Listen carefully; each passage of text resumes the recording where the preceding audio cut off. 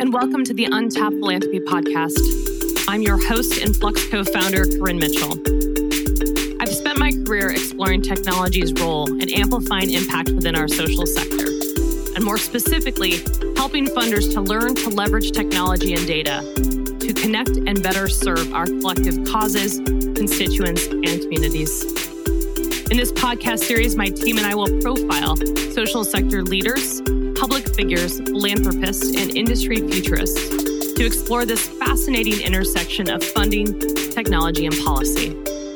We're here to analyze the most critical and formative topics and trends that shape philanthropy both today and tomorrow. We hope this series leaves you inspired to think and act through a more collective and visionary lens.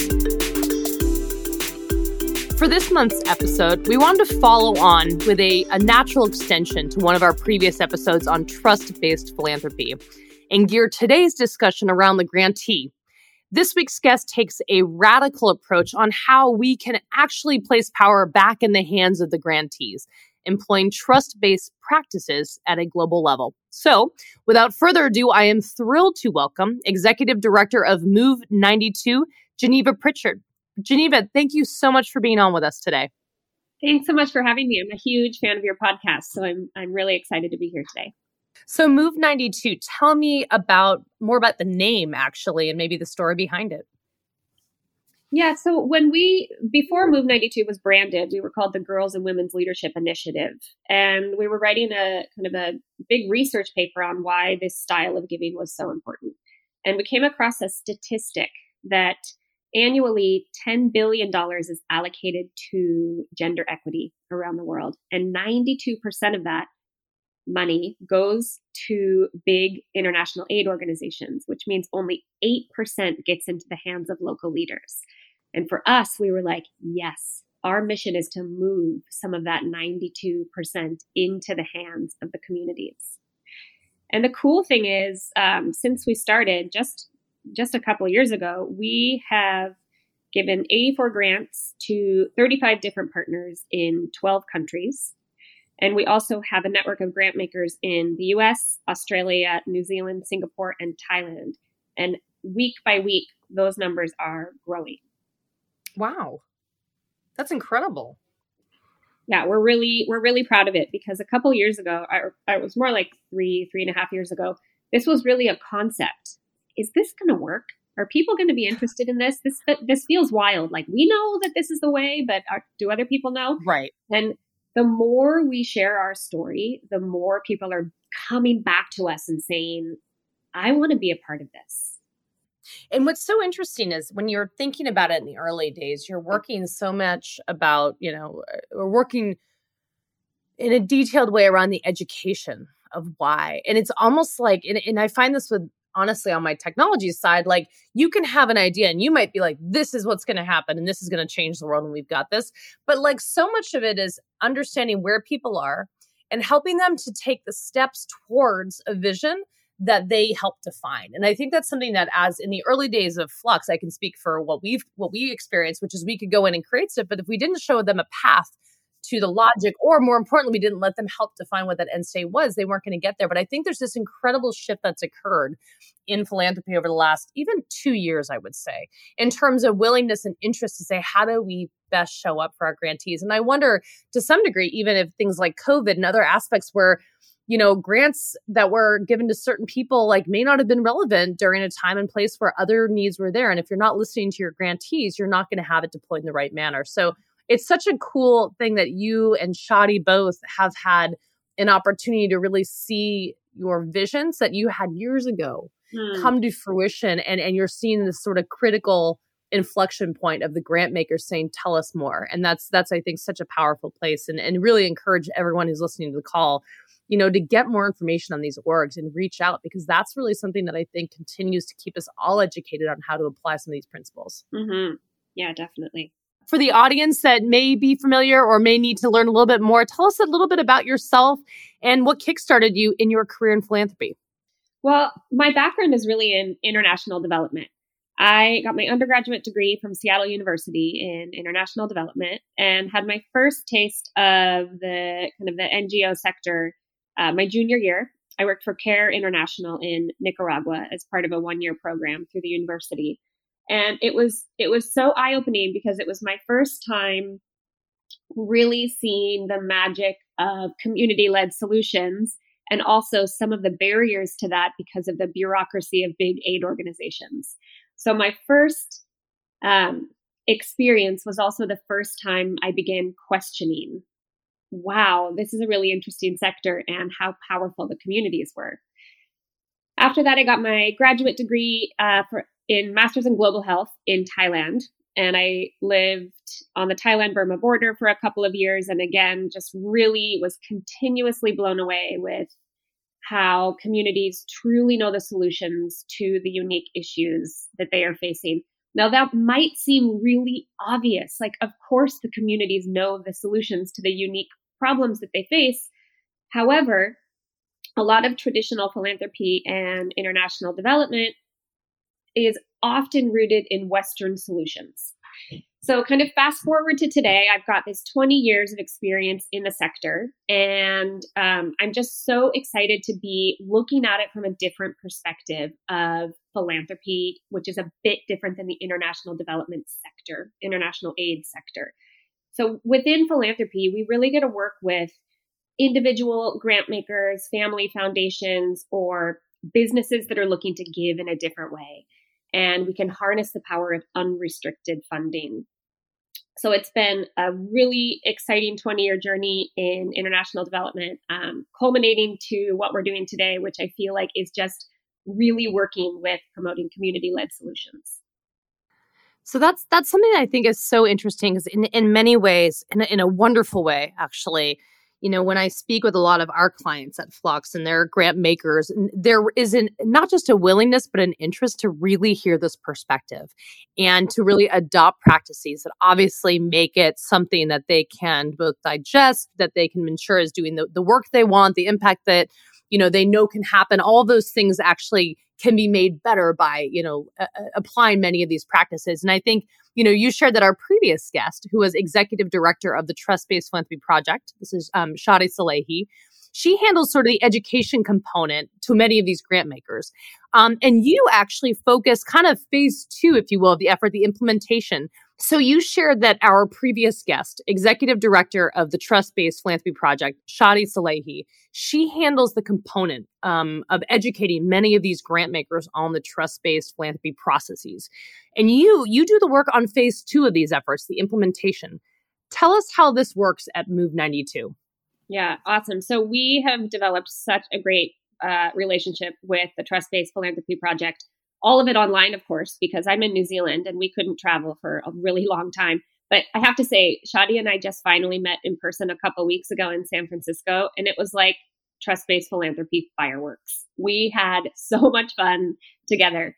I just can't say enough about how great she is. So essentially, yeah. So the Trust-Based Philanthropy Project is an incredible resource for content about what is trust-based philanthropy. What are the barriers? What does it mean? What does it mean legally? What does it mean in a corporate setting? Kind of really introducing the what it is. And then when there's interest, Move 92 can step in and say, hey, if this resonates with you as a grant maker, let's figure out how to get your money to grassroots organizations around the world. So the initial conversation with a new grant maker can go one of a few ways. We'll ask the grant maker if they have a theme or a region of interest, and sometimes it's both. And from there, then we can curate recommendations on where to channel their money. So for example, I work with a grant maker here in Christchurch. She approached me. She had been giving to World Vision for many, many, many years.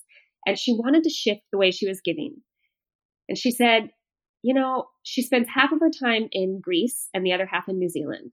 And she's really interested in getting money to the asylum seeker population, in particular, the homeless asylum seekers in Athens. It was so interesting because our team doesn't have experience in Athens. We do have a lot of experience with refugee and asylum seeker populations. So we put together an informal advisory team. Who do we know that works in Athens? Who do we know that's working with these populations? And so that's step 1. We activate our networks. And then we build trust bridges to figure out, well, who the the people we trust, who do they trust that are working in this space?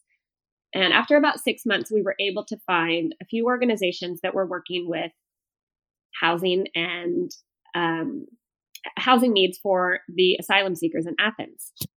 So that one was really specific. So again, that's kind of, she knew she wanted to give in a trust-based way, and she had this really specific dream. And then our team was able to make that happen and curate the relationships. So that's really how we work. If you want to give in this way, we can help make it happen. Amazing. And as you kind of look at those, and I think that's so interesting, and it almost sounds to this point where you're looking and saying from a concierge perspective, like how do we service things and make this happen for both the funders and to really help the communities, the actual problems, like you said, that lie within the community, starting to address them from people that know that area that of focus or geography or whatever it be. So there's something very powerful there. What are some of the kind of surprising or interesting data points or anecdotal stories that you can share about some of these experiences and some of these connections you're making? Well, gosh, I mean, we could have like 15 podcasts on me telling inspirational stories. I'm not sure, actually. But I did narrow it down. I narrowed it down to two in particular that had a tech component. And the first one is Purple Code, and they're located in Indonesia. Purple Code is a group of women that are really promoting a feminist internet. And the reason for this is they said it's really crucial that women have a say in how technology is developed. Now, when we met them in 2019, they were rejecting outside funding because funders were coming in and saying, I'll give you funding if you do A, B, and C. And they're like, no way. We are pushing this agenda. This is ours. We know exactly what is needed to empower women in Indonesia to have a place on the internet. So we funded them a $10,000 unrestricted fund at that time and have just really watched them flourish over the years. They now are officially registered. They're accepting outside funding because they have become, I don't want to say mainstream, but in a way they took their really radical ideas, what seemed radical from the outside in 2019. And now, for example, in 2019, they were getting 3 to 4 online gender-based violence cases a month. And now they're getting between 5 to 10 a week. In addition to that, they have become the go-to for both the police and policymakers, because it turns out the police and policymakers didn't know what online gender-based violence was, didn't know how to define it, didn't know how to punish the perpetrators or empower the victims. And so this group that when we met them, they couldn't really get their voices heard. Through small, unrestricted grants, they were able to grow to be the go-to organization in Indonesia for a feminist internet and online gender-based violence. Another really great example is in Laos. We work with an organization called Click Laos, which is the secretariat for the Lao Farmer Network, which includes 5,000 individual farmers. Now, the main goal of the Lao Farmer Network is to link smallholder farmers to markets. But the problem that they were finding is there was a lack of up-to-date information on production and market info. And there was also middlemen that were taking a big fee to transfer information from the farmers to the market. So when we met with them, the first thing that we like to say, not only with ClickLoud, but with all of our new partners is, hey, if you were to receive a $10,000 unrestricted grant, what would you use it for? Do you have any wild dreams that you can't get funding for, or anything that you feel like wouldn't fit into a general grant application? And let me tell you, typically the look on the faces of our partners, I just always want to capture that like 1 second. You know, they're like, wait, what? Are you it's like a magic wand.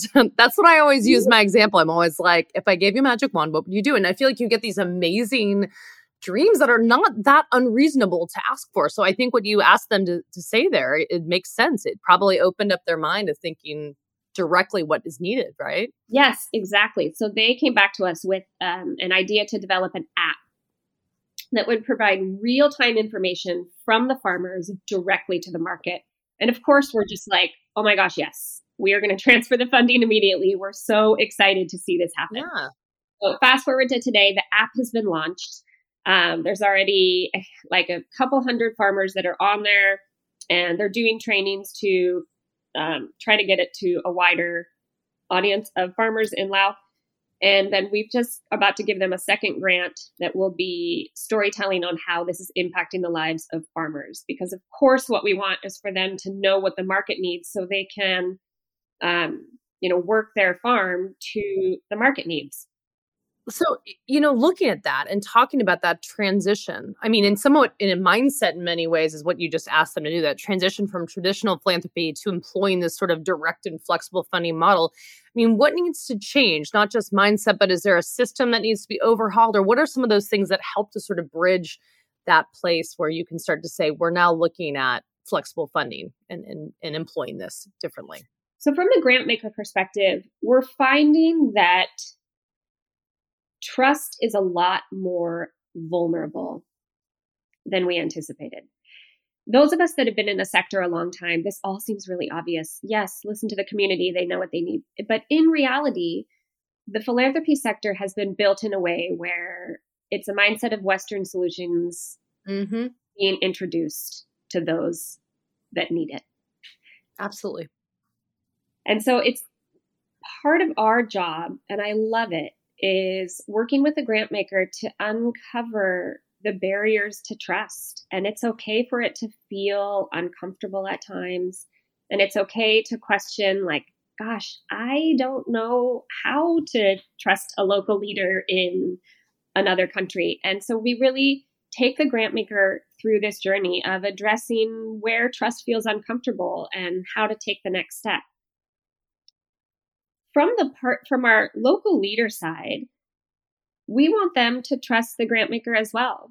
We have a couple partners in Sri Lanka, and when we first started working there, we heard from some people that after the tsunami, there was a huge influx of international aid.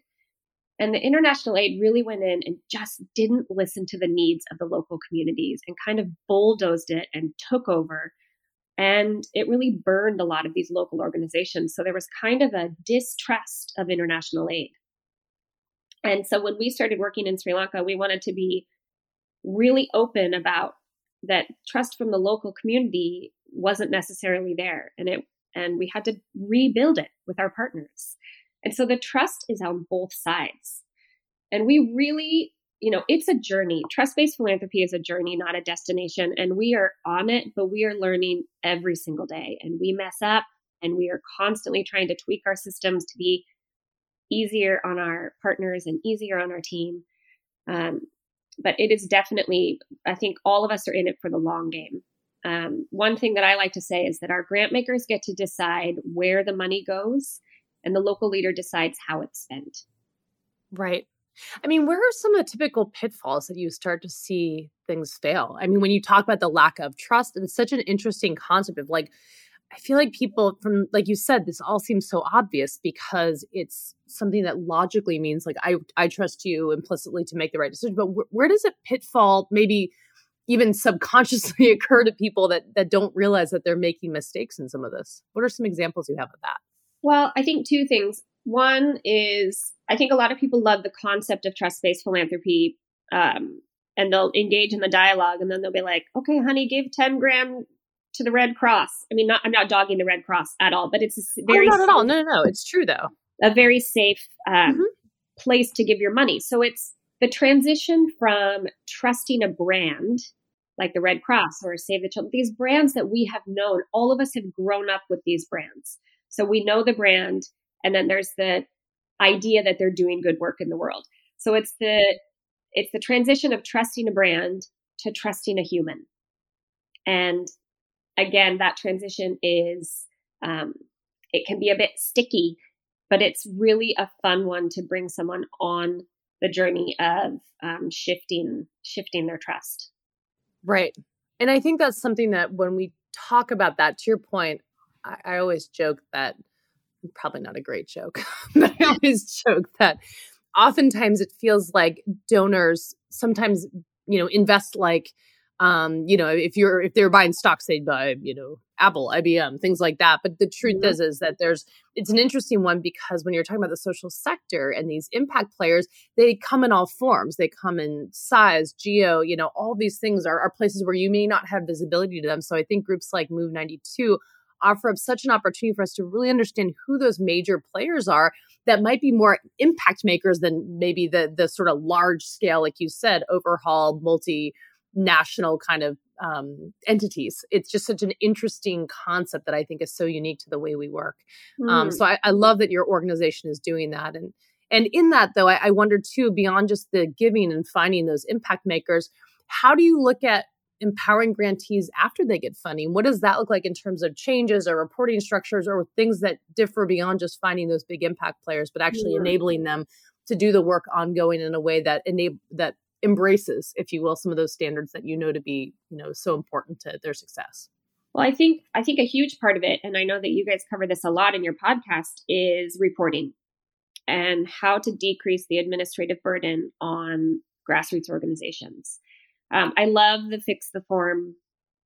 Hashtag or movement that. Oh yeah, no, it's amazing. Kari and team have started something so special there in terms of using that voice and creating something that not just people rallied again, but they brought technology partners in and were able to touch over 1 million nonprofits with these improvements that were just as simple as saying, here's what nonprofits really don't need to deal with. Like, can we figure out better ways to do this? So I'm with you. Such a great one. Oh my gosh. And so a huge part of what we do to work with our partners is all of our narrative reports are phone calls.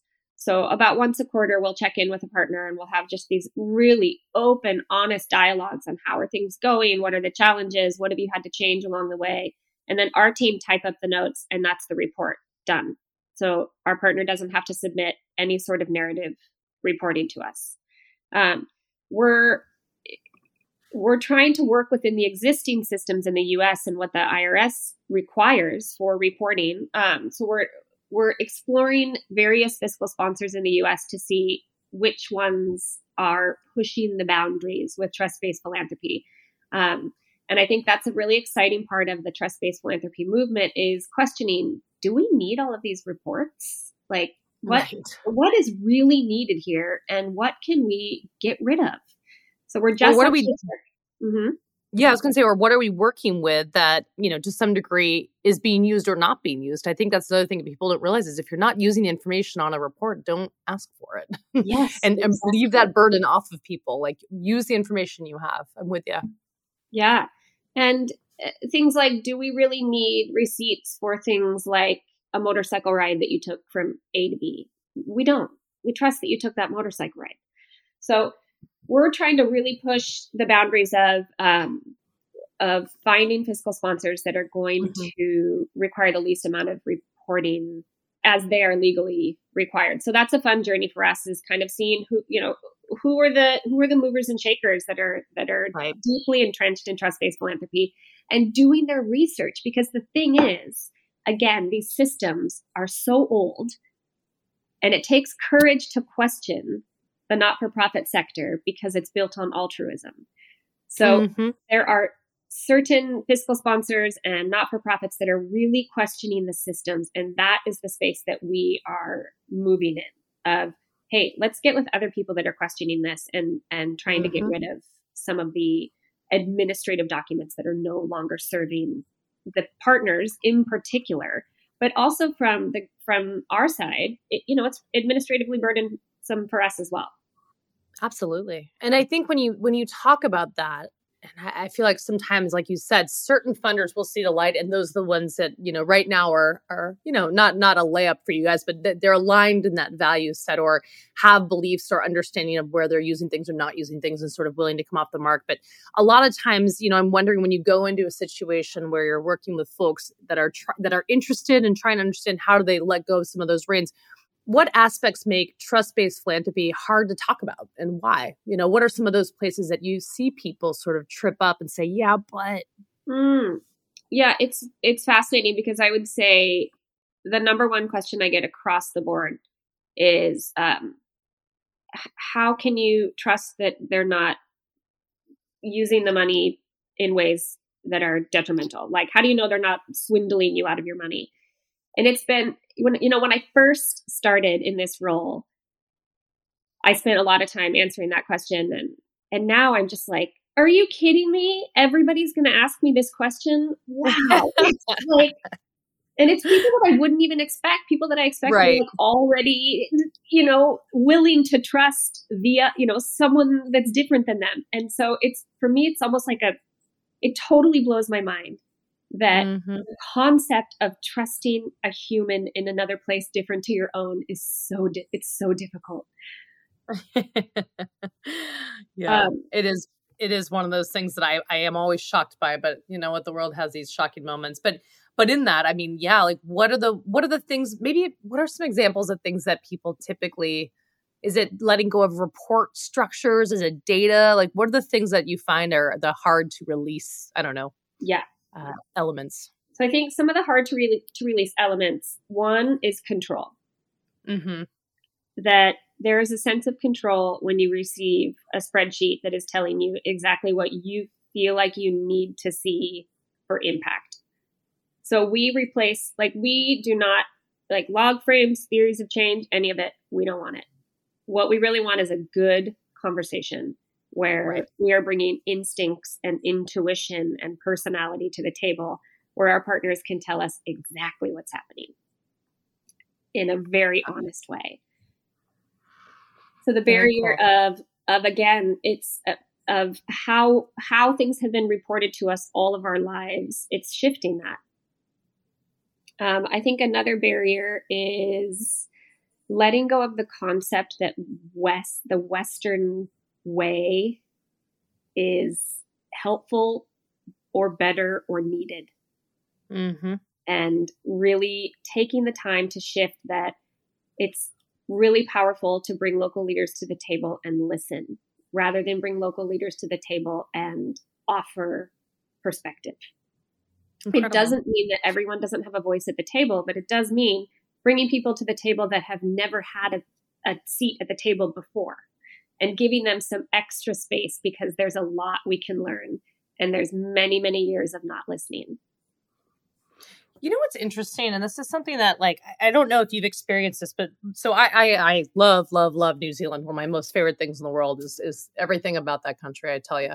But they are one thing that struck me about the philanthropy, and I'm curious if you've seen this too in your experience in living there, is they were so grantee minded. They were aware of their community, honoring of the culture, obviously, and the regions, and this sort of history of that. It was such an interesting thing that I was struck by it, because in principle, they were willing to make jumps that I hadn't seen other countries do. And I was wondering if you've ever seen culturally that certain countries or structures have actually gravitated more towards some of this trust-based work, over others. And I wonder what those attributes are, if it's something that you've really thought about, because I have to admit that's something that struck me very anecdotally when I was working with the New Zealand community charities, the foundations. They all work together and are interested in each other's work to be able to contribute back to that central social sector that they all support.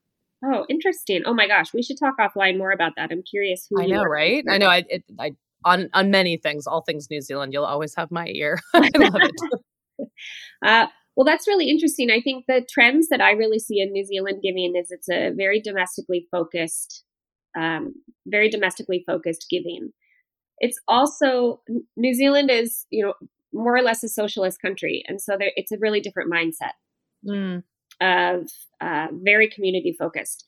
I think, a really good example of New Zealand being quite different, like it has a different mindset, is when Christchurch had the mosque shooting on March 15th, a couple of years ago, that essentially the country launched peace in the face of a terror attack.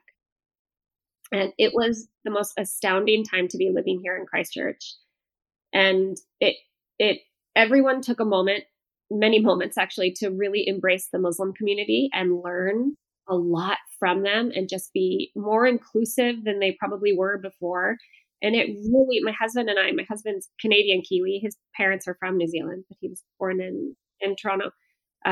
It really, to me, showed the mindset of a nation, the open-mindedness. So the Friday, 1 week after the mosque shooting was a Friday. The mosque shooting happened at the Friday call to prayer.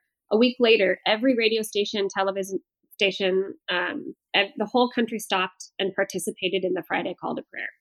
So Geneva, if someone, is interested to say, how do I learn more? What are the next steps to kind of get started in this journey? Where would you suggest they start?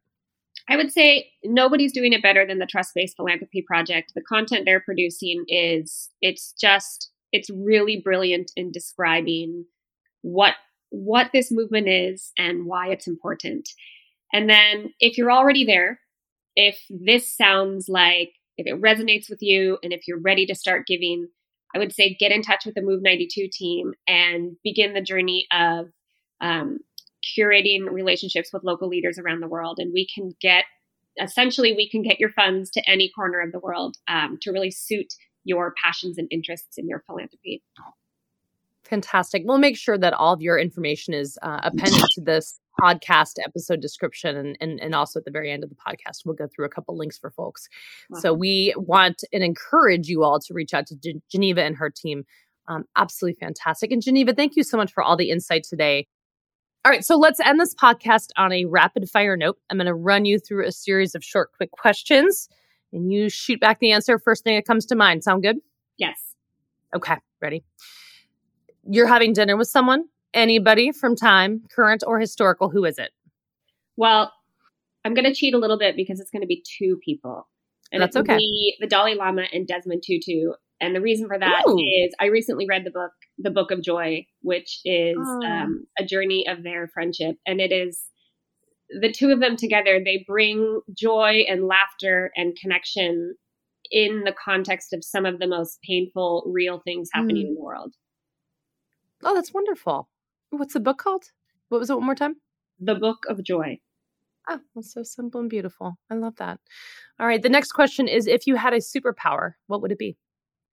My superpower would be that the ability to have myself and everyone around me dip into the present moment. Ooh, I have never heard that answer before, and I really like that one. That's very nice. Okay. What are you most proud of accomplishing in your career? Well, I recently turned 40. And I feel like actually being 40 is my superpower because... There you go.